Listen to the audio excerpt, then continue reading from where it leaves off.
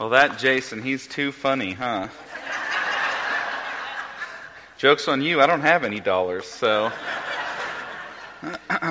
Welcome to Crosspoint this morning. We're glad that you are here. I want to just extend another welcome to you, as you've heard multiple times today, but we are so glad you're here, especially if you're one of our guests. Today, Tim has given me the opportunity to speak. I'm going to speak this week and next week about some spiritual formation matters.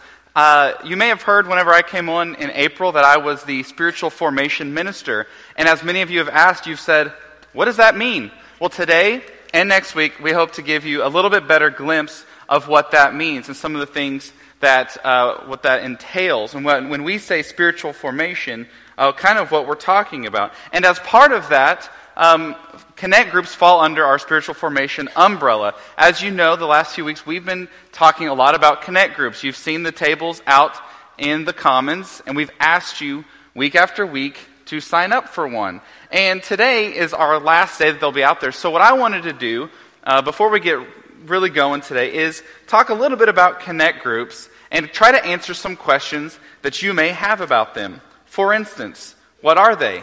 Well, I'm glad I asked. Connect groups are our teaching model here at Crosspoint.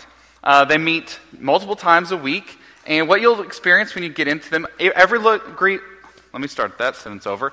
Every group is a little different, but for the most part, you'll either come together. Some groups have meals, some groups don't, but you'll come together for a time of teaching and a time of prayer. That teaching will usually involve a lot of discussion, and really what we want is that you just get to spend time together with other members here at Crosspoint. When are they is another good question that you may be wondering. They meet multiple times during the week. If you include our Celebrate Recovery, we have different groups that meet Sunday through Thursday every week. And so there should be a day and a time that works for you. When is very similar. There's multiple times that those fall under. You may be wondering, like myself, if you have kids, what about my kids? When might there be childcare? Well, on Sundays, many of our groups meet either at the Crosspoint building or close enough in Grand Prairie that we offer childcare at the building for families to drop off their children and then head to a Connect group. Your Connect group will then end early enough so you can come pick your kids up. Likewise, as Jason mentioned in the video, on Wednesday nights, there are 2 Connect groups that will meet here on the grounds here. And so there are kids' classes during that time. So you can come at 6 p.m., you can have a meal together, your kids can go to class, you can go to your Connect group. And so that might also be a good time for that, for you, if you have kids. And the last questions I wanted to say kind of go together, but who is it for and why should I go? Well, it's for everyone. It's for you specifically. And I know that not everyone has signed up for one because you have accountability out there. We know whether your name's not out there or not. Many times, I think that at churches, we get up here on stage and we say, hey, we want you to come to this. Our expectation is for everyone to be involved with it. And many of us sit there and go, that's for that guy.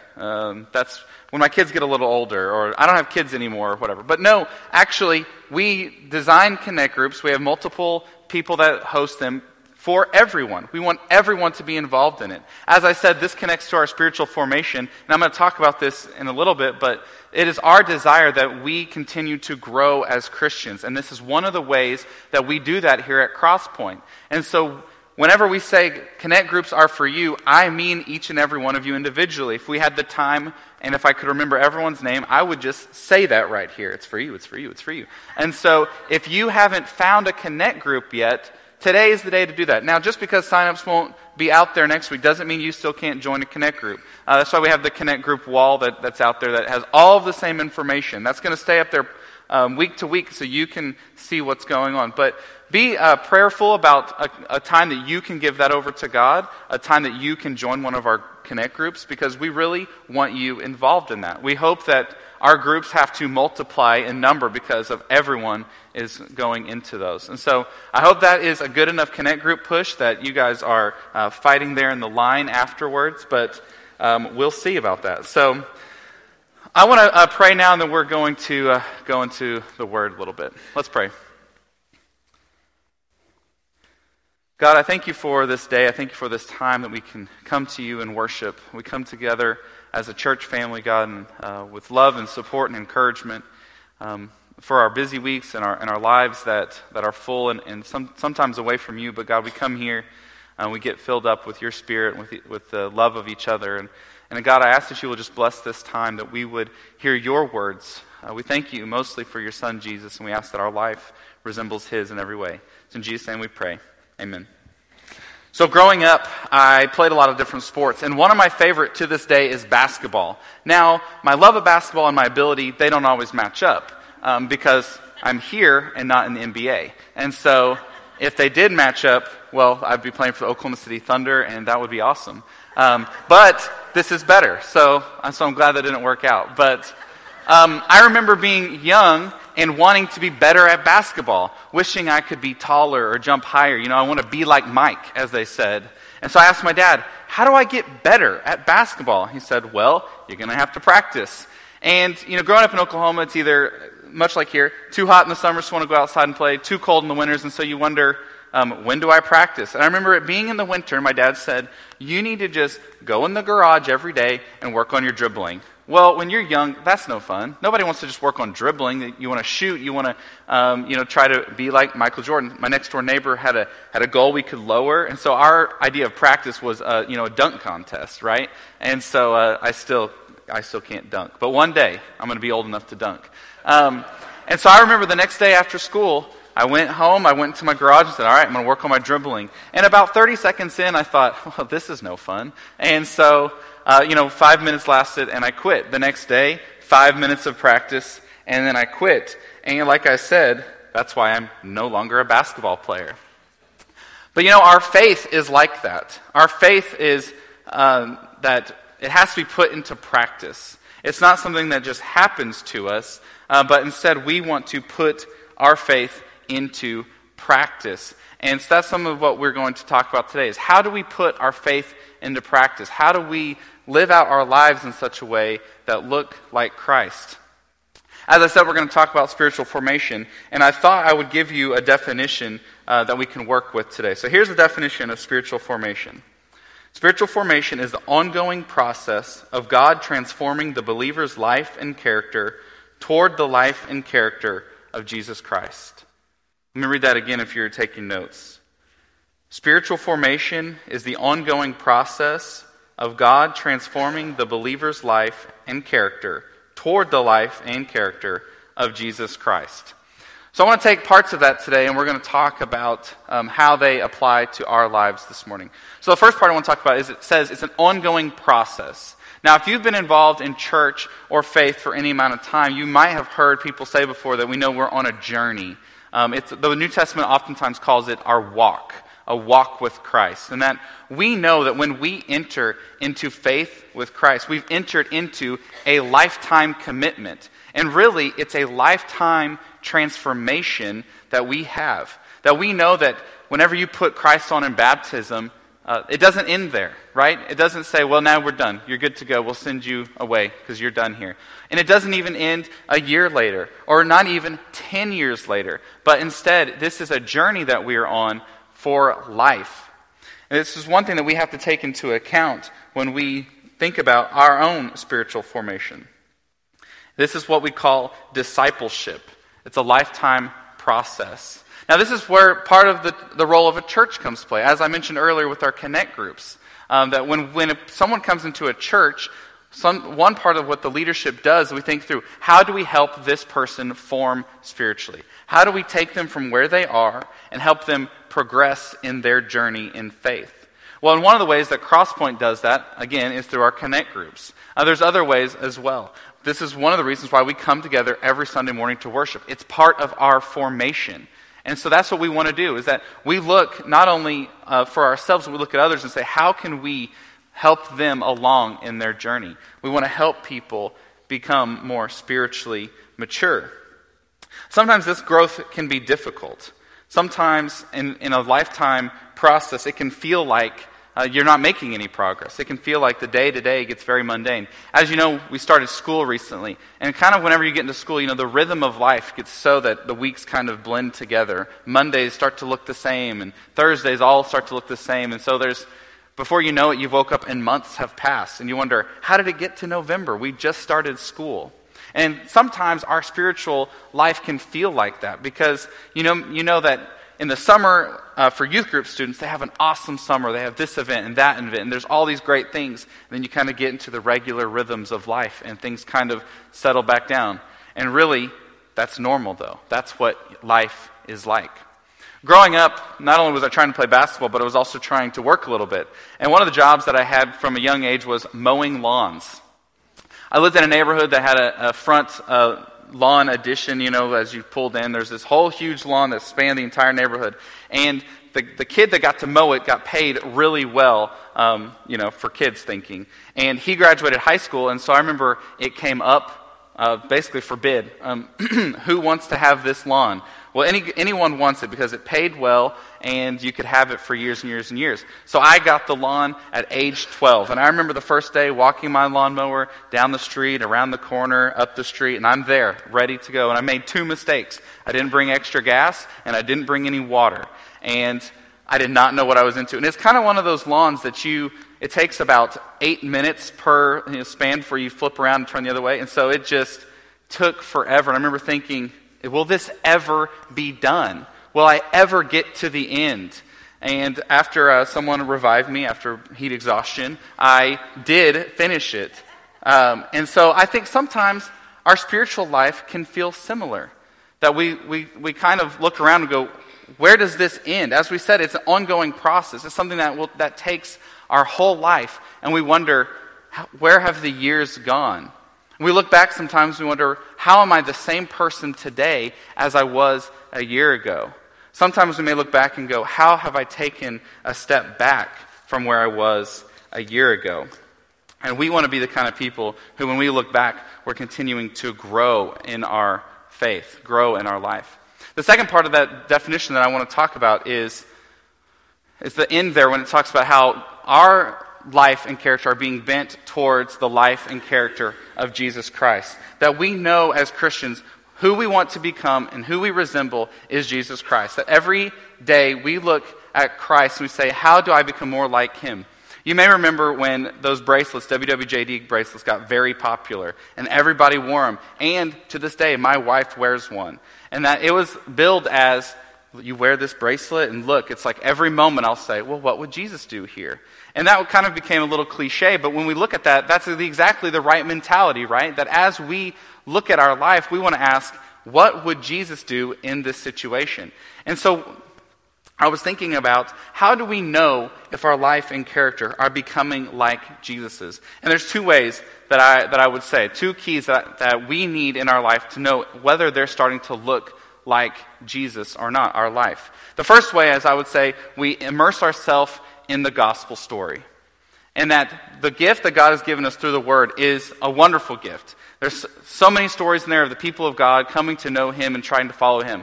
But for a Christian, it's in our title that we follow Christ. So the most important parts of that I would claim would be the gospel story. If we're trying to become like Christ, what better to spend our time in than Matthew, Mark, Luke, and John? That is where we get to know who Jesus is. That's where we get to know the things that He said, the things that He did, how He treated others. If we're going to become like Christ, then we must immerse ourselves in the life of Christ. We must be able to be the kind of people who read and follow what He does and says. The second thing that I would say is as we look at our life, do we see more and more the fruit of the Spirit being lived out in our life? Galatians 5, verse 22, the fruit of the Spirit are listed there: love, joy, peace, patience, kindness, goodness, faithfulness, gentleness, and self-control. And we look at that list, and I remember one time telling someone, well, I'm pretty good at kindness, maybe, but patience is just really not my thing. God didn't give me patience. And I remember being gently corrected to say, no, this isn't something that you are either good at or not. This is the Spirit living in you. These are not like we get to pick and choose which ones we like, but rather all of these are going to be made manifest in our life through the Spirit.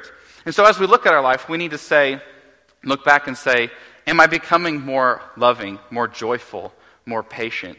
Because as we live and lean into the Spirit, those things should be coming more prevalent in our life. And so we immerse ourselves in the gospel, and we look to see the fruit of the Spirit lived out in our life. And so when we think about our spiritual formation, we wonder, how does that happen? We know what we want to look like. We want to look like Christ. We know it's an ongoing journey, but how do we get there? How do we get from where we are today to looking like Christ? So that's what I want to spend the rest of our time looking at. And the first thing that is very important when we think about that is to understand who does the forming.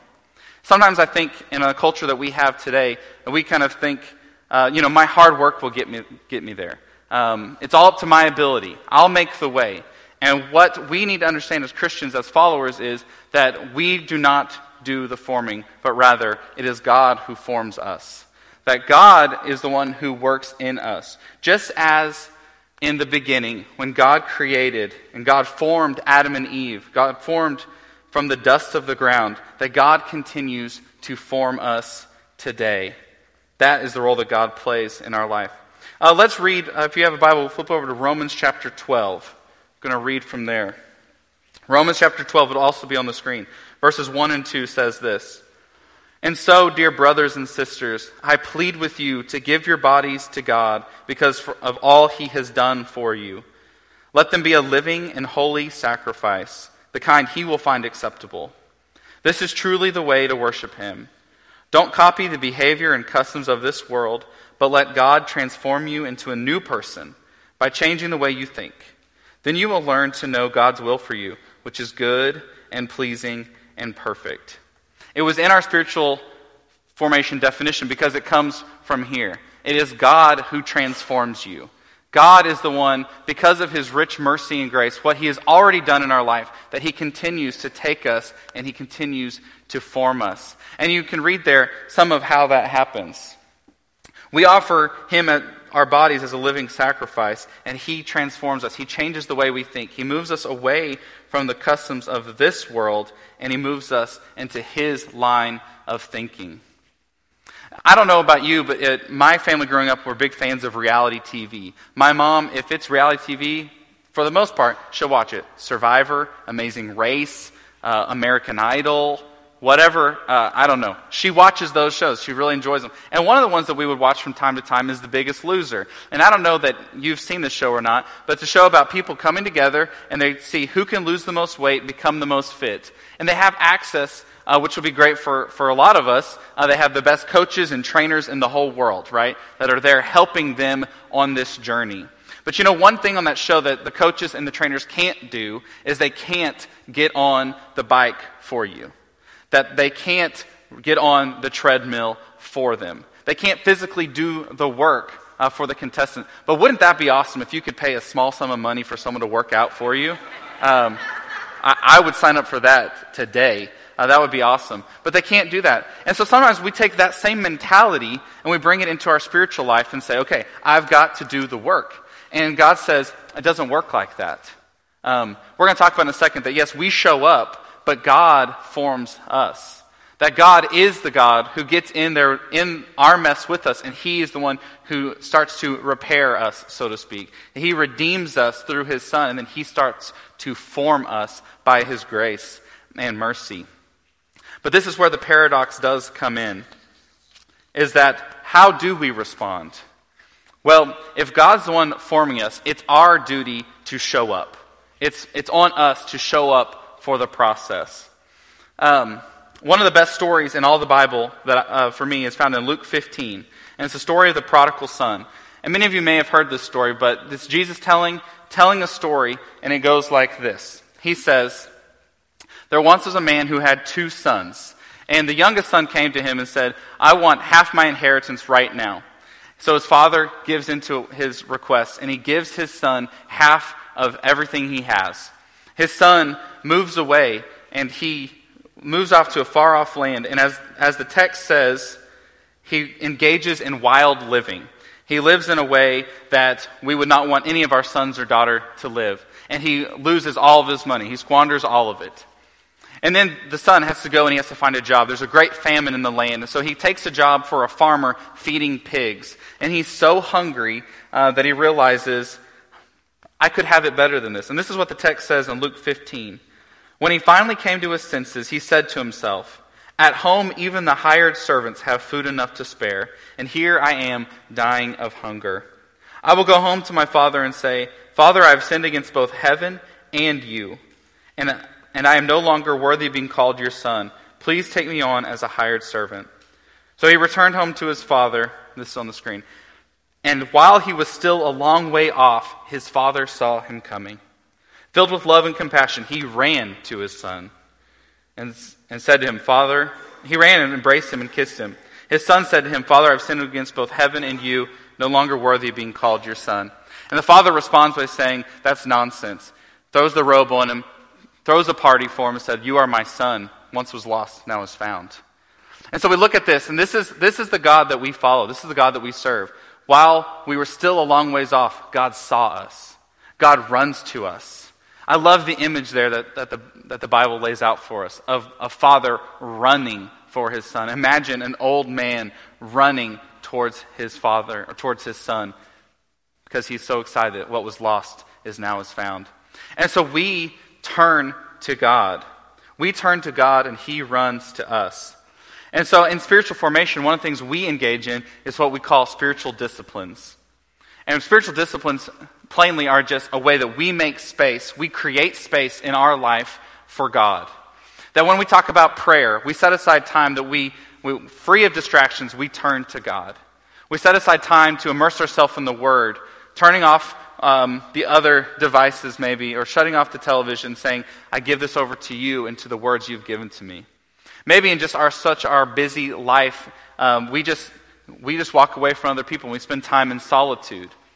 Because frankly, many of us, it's not that God isn't speaking to us, it's that we can't hear over all the noise that we have in our life. And so whatever spiritual disciplines that you engage in, or will engage in, these are just ways that we create space in our life for God to speak into them. And so just like the son here, we spend time, we turn to God and create space for him. I read a few years ago that there's a technique that marriage counselors were engaging in to much success. Couples would come into their office, and what they would suggest is, we want you to try 5 feet for 5 minutes. Every day when you get home, go to within 5 feet of each other and spend 5 distraction-free minutes together. And as that got easier, they would extend that to 10 or 5 feet for 10 minutes, or 5 feet for 30 minutes. Of just that, what many couples might have needed is just to spend time together. And I think when I think about our spiritual lives, many of us need the same thing. That when we try to think about how do we engage God, how will we actually come to God, you might think, I don't have an hour every day, or how am I going to make an hour? And so we set some monumental number that we're always just setting ourselves up for failure. And instead, what if we said, I'm going to start with 5 minutes? Because for many of us, 5 minutes may be better than we're giving over to God right now.